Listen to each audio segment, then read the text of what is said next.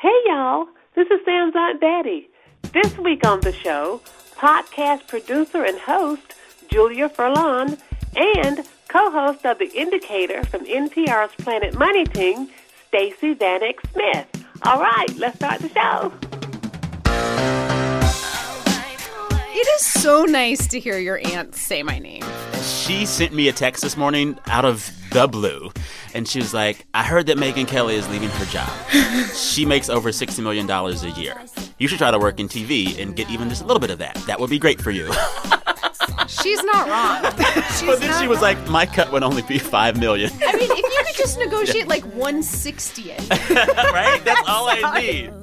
Hey, y'all, from NPR, I'm Sam Sanders. It's been a minute. Here this week with two great guests. Julia Furlan, podcast maker and journalist. She's dancing here in studio right now.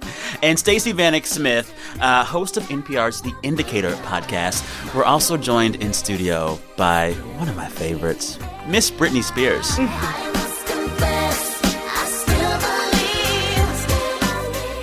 This is her first big single, Hit Me Baby One More Time. Did you both know that it turned 20 this week? I did.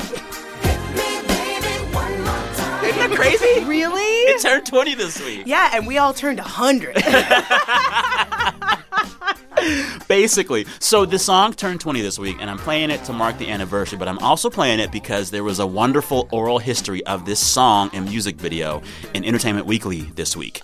Jessica Goldstein interviewed everyone involved with this song and where it came from. And it turns out there are a lot of fun facts about this song that you don't know. It's because it feels problematic in certain ways. It's like not like a Me Too kosher song, right? Well, it feels like, Hit me baby one more time. I don't know. Can I tell you the secret of that I have feelings lyric? about it. Yes. So the lyric, Hit Me Baby One More Time, was written by the songwriter of this song, Max Martin. He is Swedish, and his English wasn't that good when he was writing songs like this.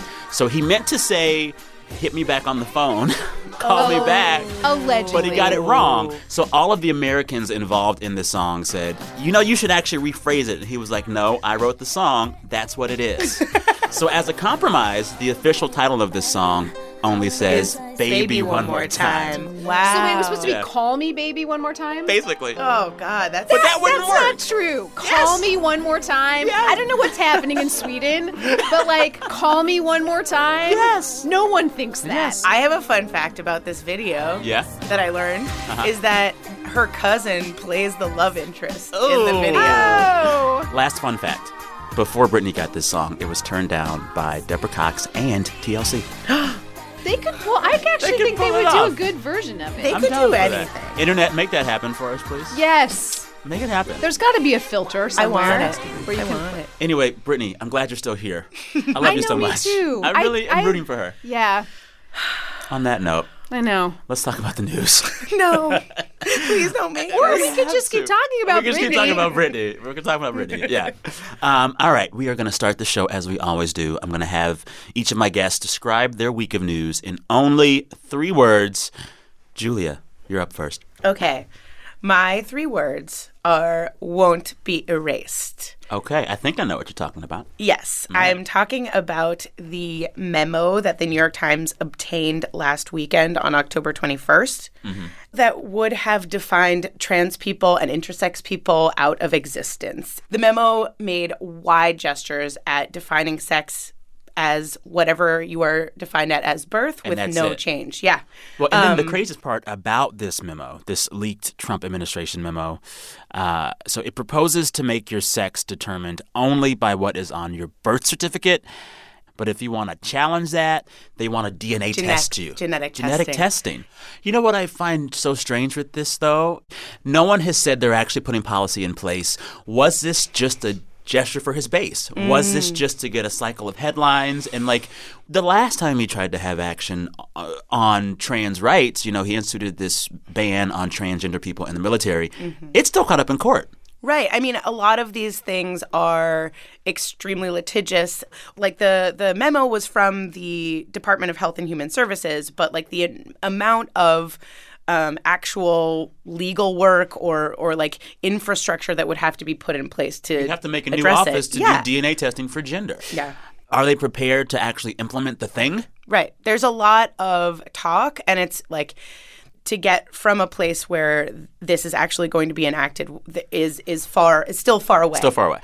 Do we know any more at the end of a week of these headlines if the White House is actually close to doing this? They really haven't said a word since the memo was leaked. They haven't said anything. No, the memo came out. And we don't know even who leaked it in the administration. Exactly. It was. I feel like you never know how these stories happen and what is behind it. But the one thing that I say is a bright spot is a lot of activism and support and people standing together to say trans folk exist. Yeah. They are here. They're not going away. You can't define them out of existence. Well, and it's like a lot of people on the left and right this week are talking about what it means to be trans. Exactly. And that might be a silver lining, you know? A step. I must confess that I have 3 words. Okay. I can't believe it's just call me. Yes, literally call me. This is our running motif for the whole episode. Just call me. Just call me. So my 3 words are, and they end with a question mark, are we lying? Oh. And I asked this week of the media because I have seen, particularly this week, this phenomenon where Trump says a thing that we all know is not true, but the media, in its effort to debunk the mistruth, repeats the mistruth. Yeah. I'm talking about, for me, the biggest thing right now is Trump's claim this week that this caravan of migrants coming up to our southern border contains unknown Middle Easterners, Middle Eastern terrorists. He made a gesture at that there were Muslim ISIS members or something like that. Sure. And so, in the caravan. Yeah, there was no evidence this was the case. And later on, even Trump himself had to admit there was no evidence that was the case. But all that I heard all week was every newsroom across the country, including ours, use the words Middle Easterners and terrorist right next to the word caravan. And so we're planting the message that he wants to be planted, even as we say that we are doing our work by saying it's not true. It swings us all to his. And it's this messaging that just implants in your head because now you're thinking about these words together. You know, this happened again this week when Trump tweeted that Democrats want to get rid of health protections for people with pre-existing conditions and that his party, the GOP, is on the opposite side of the issue. That's actually the reverse. It's the reverse. Yeah. You know, I mean, like, we have seen the Trump administration back a GOP-led lawsuit that claims that Obamacare's pre-existing conditions protections are illegal. Right. Like, it's literally the opposite of what is true, but then Trump says the mistruth, and we repeat it.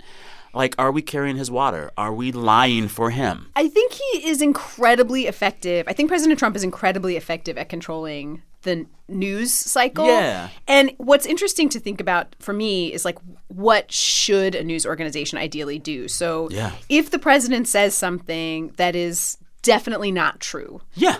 Then do you not report it? Well, and how do we avoid accelerating these things? You know, I used the word terrorist in describing his comments about Middle Easterners. He didn't use that word. He just said unknown Middle Easterners. But you get those words in your head, and all of a sudden you're thinking of other words like terrorist. Right, because he's dog whistling to his base. He's talking. I think that it's the dog whistling to all of us. You know, I like that term. I mean, although I guess like if we were in charge of these newsrooms, what would we want our newsroom to ignore? I can't say. It's a good question. And if everyone else is reporting it, it's like, well, you know, why isn't the Sam Sanders Network covering the caravans? SNN. The Sam Sanders Network. Yeah. I like it. Let's get a piece of the 60 million here. Megan, call us. Stacey, do you have 3 words? I do. Shifting Saudi stories. Say that 10 times fast. This is, so I've been covering, I cover business and economics. I've been covering Saudi Arabia for a long time because of oil and just watching how the way that the country and the Crown Prince, Mohammed bin Salman, has handled the news about the murder of the journalist Jamal Khashoggi and just how the stories have changed and also how the attitude of the Saudi government has changed. Yeah. Well, the latest is the government and the Crown Prince have said now that they believe the killing was premeditated. Yes. Which is the furthest they've gone to actually match the story that the authorities have. Right. And apparently they also let Khashoggi's son out of the country. A travel ban had been imposed on him. Whoa. He's a U.S. Saudi citizen, but he hadn't been allowed to leave Saudi because of his father speaking out against the kingdom. Oh, wow. So he was allowed to go to the U.S. There was a very awkward photo shoot. But that was quite a concession in a lot of ways from Saudi Arabia. Does this show that Saudi Arabia is feeling pressure and possible financial pressure? There's a talk that countries might invest less or stop investing in this country or buy less from them. Is this really any economic pressure on Saudi Arabia, or is it just a blip? Enormous. I think it's enormous. Really? Why? Because, so Saudi Arabia basically, its whole economy is this one company, Saudi Aramco, which is the oil company. It's basically bankrolls like thousands of Saudi princes. It is the biggest company in the world. It is really? No one even knows. It's bigger than Apple? Oh, yeah. Big. No one knows. Say the name again? It's Saudi Aramco. Saudi Aramco. Who knew? No, it's the biggest. And so they were going to go public and sell shares. And this was MBS's big plan. So they were like, Saudi Aramco was going to go public and sell shares. And no one knew how big this company was. They're like, maybe it's worth, $1 trillion. I mean, just like huge numbers being thrown out. But the problem is, like, if you go public and sell shares, and so like all stock exchanges all over the world were competing. The New York Stock Exchange was competing. China was competing. Everybody wanted a piece of this. This was going to be the biggest. But they lose control, right?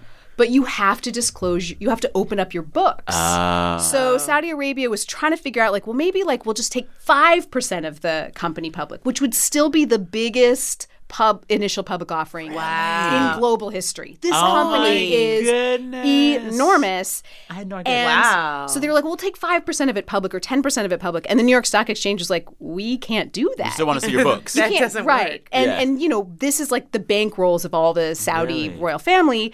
And suddenly you just haven't been hearing about it. I mean, last year this was huge news. This was going to be the IPO to end all IPOs, cover story in The Economist, everything. Now crickets. And a lot of companies, I think because of this incident, are like, what is happening here? Yeah. I mean, what's interesting here, though, is that, like, everybody knew that there were, like, severe human rights violations in Saudi Arabia before. Public executions. And the fact that this one incident is sort of like the stand-in for all of the ones, all of a sudden now everybody's like, oh, no, now we have very extreme morals.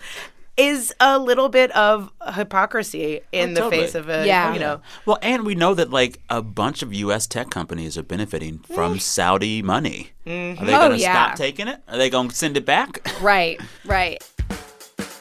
All right, on that note, we're going to take a break. Coming up, I will tell you how and why Netflix convinced millions of people across the world to watch a bunch of romantic comedies this summer.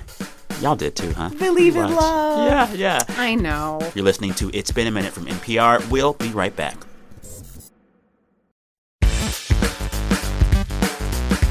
Support for NPR and the following message come from the Lagunitas Brewing Company, which helps nonprofits turn beer into money through fundraising events. Chief Cultural Officer Ron Lindenbush thinks fundraisers are a great place to discover new beer. I've had so many people tell me that the first time they had our beer was at a fundraiser.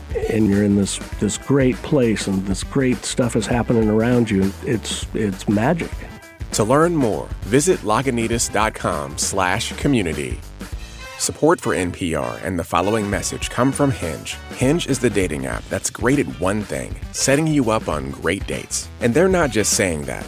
On Hinge, 3 out of 4 first dates lead to second dates. They are the #1 mobile-first dating app mentioned in the New York Times wedding section. So if you're looking for a BFF, a job, a pen pal, or a hookup, Hinge isn't the place for you. Hinge is exclusively designed to get you out on great dates. Download Hinge in the Apple Store or Google Play. This is Terry Gross, the host of Fresh Air. We do long-form interviews with the people behind the best books, pop culture, journalism, and more, so you can get to know the people whose work you love. You'll find Fresh Air on NPR One or wherever you get your podcasts. We are back. You're listening to It's Been a Minute from NPR, the show where we catch up on the week that was. I'm Sam Sanders here with Julia Furlan, podcaster, newsmaker, hip shaker. Oh, you're dancing today. I love Look, it. I had some coffee. I love it. Also here with Stacey Vanek Smith, host of NPR's The Indicator podcast. Before we get back in the news, I got to ask you both. Halloween weekend is kind of this weekend. The day itself is next Wednesday. What's y'all's favorite Halloween candy? I got to say, fun size, specifically the little square things, Snickers. Oh, yeah. Because it has the perfect little one like half of a peanut in it at the top. I love to imagine that there is some job at the Snickers factory where you just make sure each miniature one has a peanut. Boop. Oh, right. I'm the peanut placer. Yeah. Exactly. What's your favorite Halloween candy? I actually also love the fun size Reese's Pieces peanut butter cups. Yeah. I feel like the ratio of peanut butter to chocolate in the little ones is like perfect. Okay, good. I was afraid we were gonna go into a candy corn debate. Oh, no. I was gonna have to send you to space. I will. So I know I hate candy corn. That's Good, just like same. you're eating wax. I don't Good. even know what happens it? there. Yeah, it's not Why? good. I'm happy we've agreed on something. Candy corn's why? We're done. Exactly. I bring all of this up because this online bulk candy seller called The Candy Store, they track candy sales in every state, and they have an annual list of the favorite Halloween candies in every state.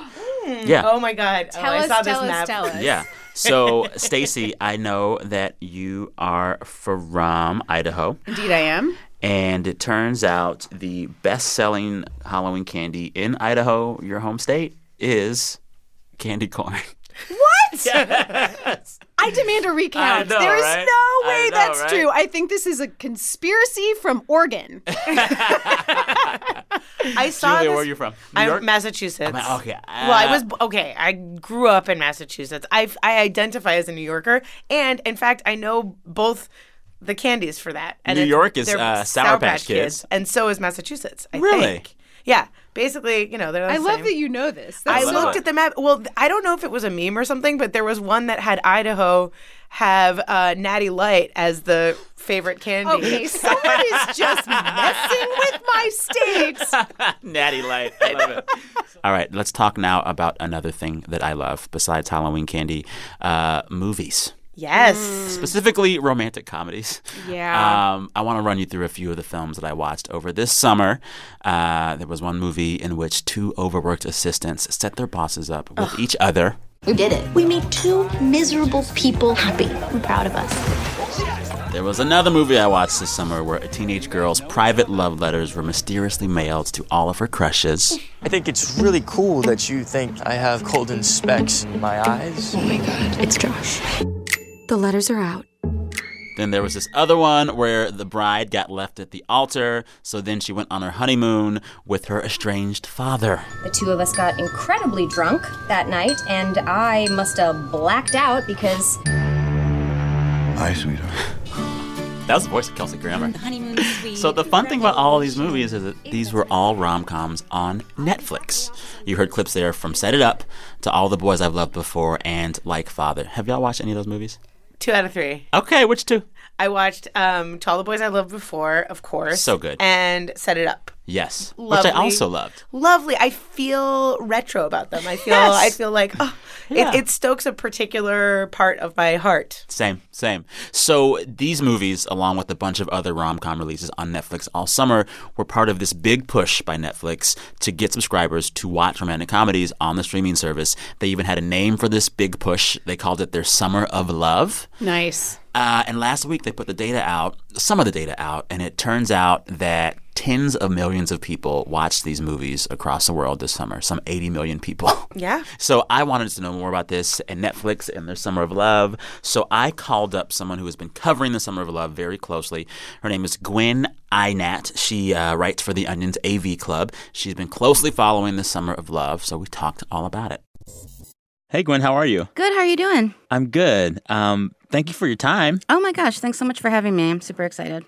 Yeah, I have been kind of geeking out for several days now upon discovering that without my knowledge, Netflix quietly made me fall in love with rom-coms this summer. I know. You didn't even know. They called it their Summer of Love. What exactly is it? The Summer of Love was like a menu of rom-com movies that Netflix kind of unfurled at the beginning of the summer that, as it turns out, as Netflix reported recently for their third quarter report, 80 million viewers watched. And it's not even number of views, that's viewers. So if you're a dork like me and you watched them like 4 or 5 times a piece, you can even multiply that number. 80 million people watching these rom-coms.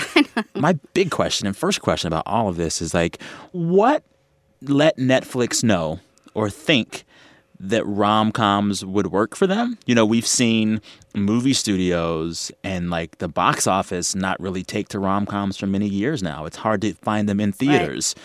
So knowing that trend line, what made Netflix say, well, this might work for us? I think they just spied a completely underserved market.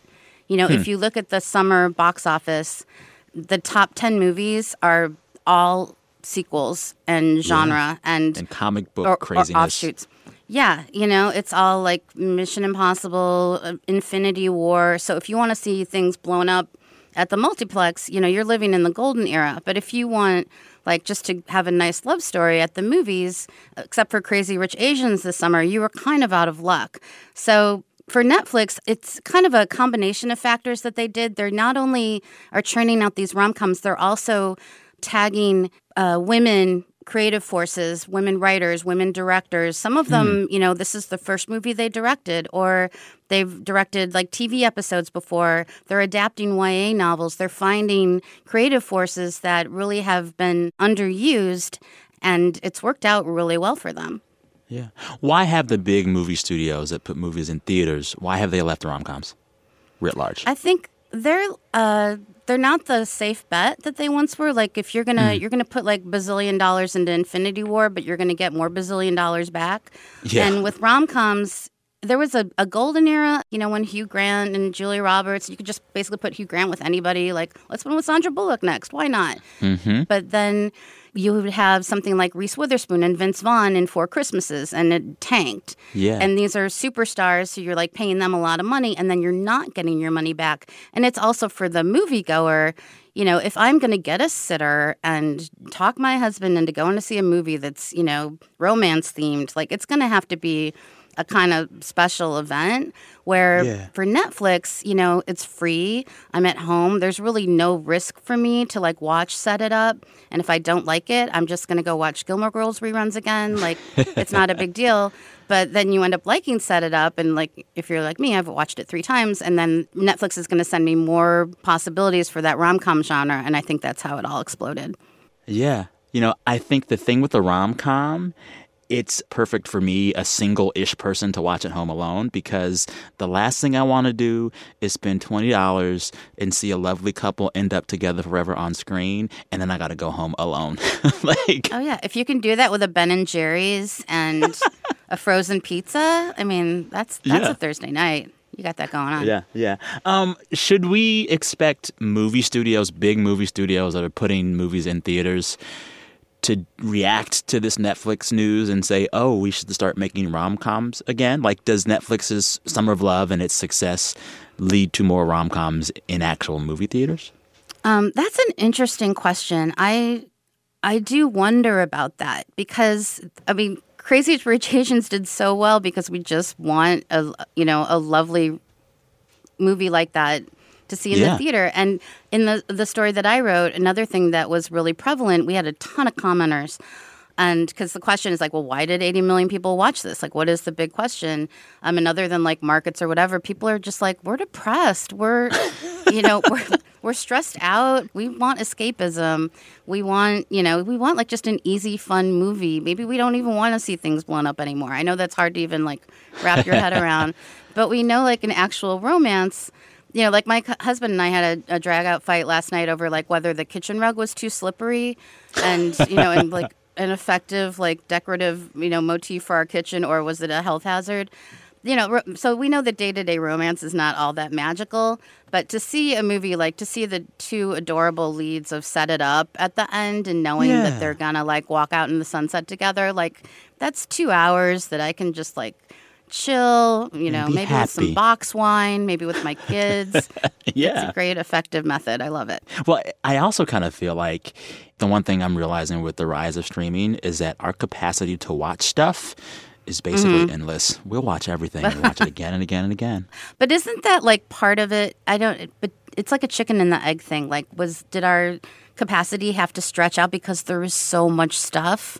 Because, you know, remember like back in the days when we like just had like cable and that seemed like a lot, like, 30 channels, I can't watch all this. And now it's like, you know, our DVRs are broken because they're overflowing and I'm, you know, 5 episodes behind on Riverdale already, and the season just started. Like, there's got to be a limit somewhere. The struggle is real. The struggle is real. It's true. You got to watch it all. Gwen, thank you so much. Thanks again for having me.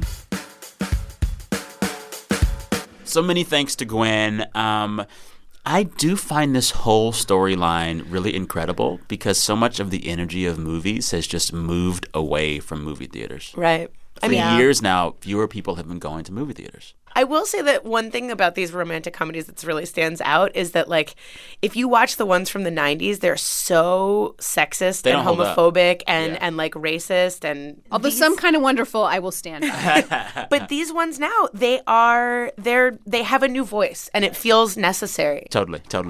I'm going to need Netflix next summer to have a summer of buddy cop films. Oh, nice. I really want what that happened back. to What the happened buddy to the cop buddy film? cop? There's like the grizzled veteran Yeah. who's like has to be paired up with like the well-meaning, but I need it. Yeah. Brianna and Mindy Kaling Yes. as buddy cop. Oh, yes. On that note, Oh, Netflix, yeah. call us. Yeah. We've got a lot of This stuff. is the third job we've tried to get. Yeah. All right, it's time for a break. When we come back, we're going to hit y'all one more time with my favorite game, Who Said That? The following message comes from our sponsor, Capital One. The CreditWise app from Capital One recently released 3 new features, including a social security number tracker to help users quickly detect fraud for free. Here's head of CreditWise, Joe Whitchurch. While identity fraud is intimidating and can sound really complex, a little bit of effort can go a long way in helping you understand if you've been a victim of identity fraud. CreditWise is free for everyone, whether you're a Capital One customer or not. You can find CreditWise in your app or Play Store now.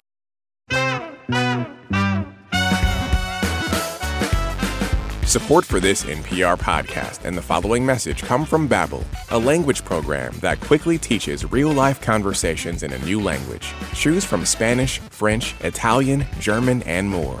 Babbel's 10 to 15-minute lessons use interactive dialogues and speech recognition technology to get you speaking your new language correctly and confidently. Try Babbel for free by downloading the app or going to Babbel, BABBEL.com. Dr. Larry Nassar abused his patients for decades. I do remember telling the nurse, what if everyone thinks I'm lying? Believed, a new podcast from Michigan Radio and NPR, looks at how a team of women put one of the worst serial sexual abusers behind bars. You're listening to It's Been a Minute from NPR, the show where we catch up on the week that was. I am Sam Sanders, here with 2 guests that are strong and independent and can ID themselves. Tell folks who you are. I'm Julia Furlan, podcaster, journalist, podcast maker, host person. Wow, doing great here. Love it. I'm Stacey Vanek Smith. I'm the host of NPR's The Indicator from Planet Money. Dun-dun-dun. That's me singing. Okay, we could do this all day. Yes, we could. All day. Anyways, it's time for my favorite game, Who Said That? Ooh, and this saying that. You know how it goes. It's really simple. I share a quote from the week. You guys have to guess who said that, or at least get the story I'm talking about. The winner, of course, gets absolutely nothing. I will say the theme of this week's questions deal with race in a kind of hilarious way. Okay. Bring it on. Bring it on. First quote is, our experienced staff have been living while black in America their entire lives. Who said that? Al Roker? Was that? No. It was a funny video that was released this week. Let's play the actual cut. You might know the sound That of would the be voice. great. Okay. Our experienced staff have been living while black in America their entire lives. That's an actress. She was in, way back in the day, Reno 911. Oh, I never watched Reno 911. Now I'm regretting it. I'm going to tell you what her name rhymes with. Oh, God. Oh, this is going to get worse because then if we don't know, it's like... Fleecy Flash. Niecy Nash. Yes. Yay! Niecy Nash. That's a low bar.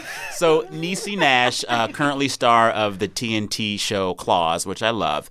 She did a parody infomercial for the New York Times opinion section this week for a hotline called 1-844-WHITE-FEAR. Oh, WYT. right. Oh, my God. I saw that. Yes. It was for people to call this hotline instead of calling the cops on black people. Call it when black people are having a barbecue, taking a nap in a rec room, mowing the lawn, waiting for a friend at a coffee shop, golfing, shopping, enjoying a vacation. The world is dark, man. That's amazing. That's amazing. And it turns out, apparently, the actual phone number they give, it works. When you call it, you get... Really? If you are indeed white and feeling scared about a black or brown person in your proximity, press 1. If you're near a black or brown person waiting for a friend at a coffee shop, press 3. New York Times is out here coming for blood. Wow. I'm impressed. That's funny and hard to interesting. That's a really good idea that I feel needs more. I mean, I give it a round of applause. That's a really good. Me too. I really want this to become the fake number that women give out at the club. Yes. Oh, 1-800-WHITE-FEAR. But don't spell the letters. Just give the number. Just give the number. Yeah. Okay. Anyway, ladies, if you're listening, you know what to do. All right, you got that one, Julia. Yeah, sure. I'll help you. Yeah. It's fine. It's like we're playing limbo, and you just pulled the bar over your head so that I could walk directly under it. Thank you. I'm here to help. Thanks. Next quote. Ready? I think it's better to be a white male. When you have a white male making the arguments, they carry more weight. Should they carry more weight? Absolutely not. But do they? Yes. Who said that? Someone who might run for president in 2020, he said this. Was it Michael Avenatti? Yeah. So Michael Avenatti, celebrity attorney for people like Stormy Daniels. This is the woman who alleged that she had an affair with President Trump and got paid to be quiet about it. Her lawyer, Michael Avenatti, in an interview this week with Time, said he's probably maybe going to run for president in 2020. And he said it's only right that a white guy runs because I might win. He thinks it better be a white male. I thought that was maybe a fake quote. No, it's real. It's real. No. I also feel like every week or so now, Michael Avenatti is doing something stupid. That's true. Yeah. And I'm just like, who keeps letting this man out of the house? I know. Final quote, ready? This one's very strange. Instead of going to a grave, I go to Disney World. Okay.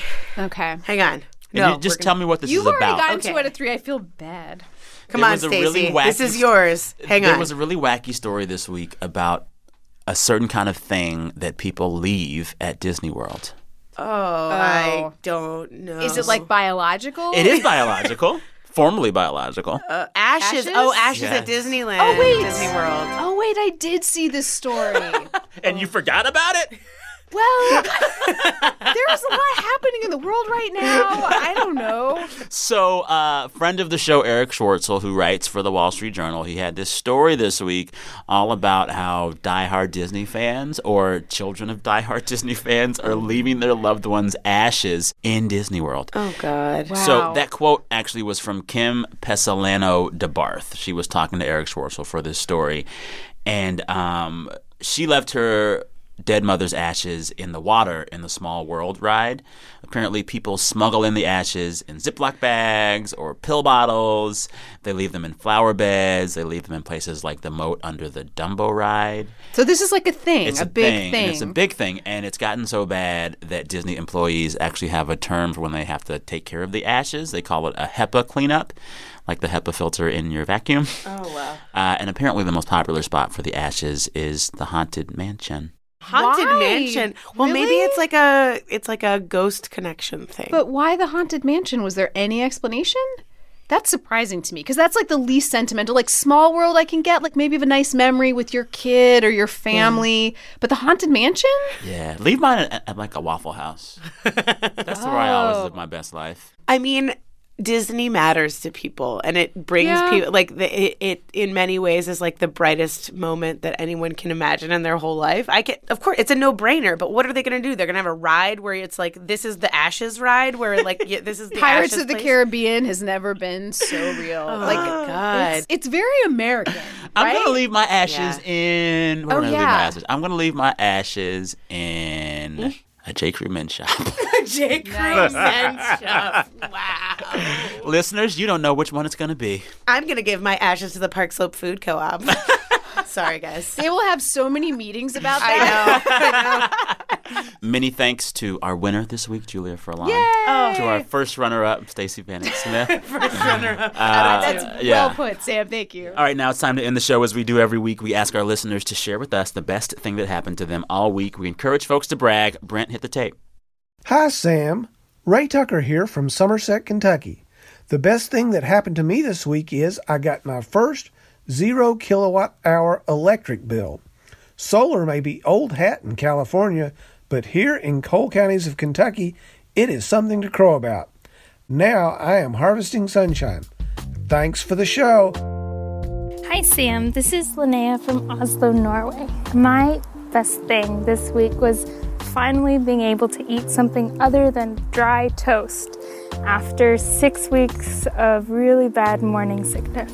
Hi Sam, this is Richard from Whittier, California, and the best thing that happened to me this week is that I found out I'm going to be dad to a baby boy. My baby finally took a bottle, which means when I go back to work, I don't have to worry about her being hungry all day. My baby boy finally took his first steps for my mom, who had just gotten out of the hospital. Hi Sam, this is Carmel from Vancouver, Washington. The best thing that happened to me this week was celebrating my grandmother's 94th birthday with her. The best thing that happened to me this week is I attended a taping of The Ellen Show along with my sister and 2 of my BFFs. The best thing that happened to me this week is my husband took me to Dallas, Texas to meet up with some friends from grad school to take them to the Great State Fair of Texas for the first time.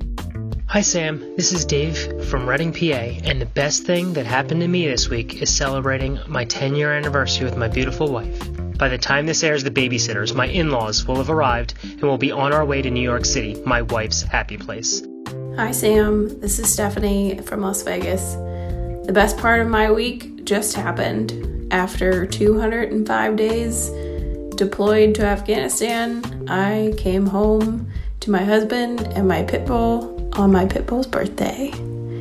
Very excited to be home. Thanks for keeping me updated while I was away. Bye. Thanks, Sam. I love the work that you do. Have a great weekend.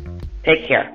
I love it. I gotta say, I need photos from that Texas State Fair. I've been to that state fair. It is epic. Send me fried food photos.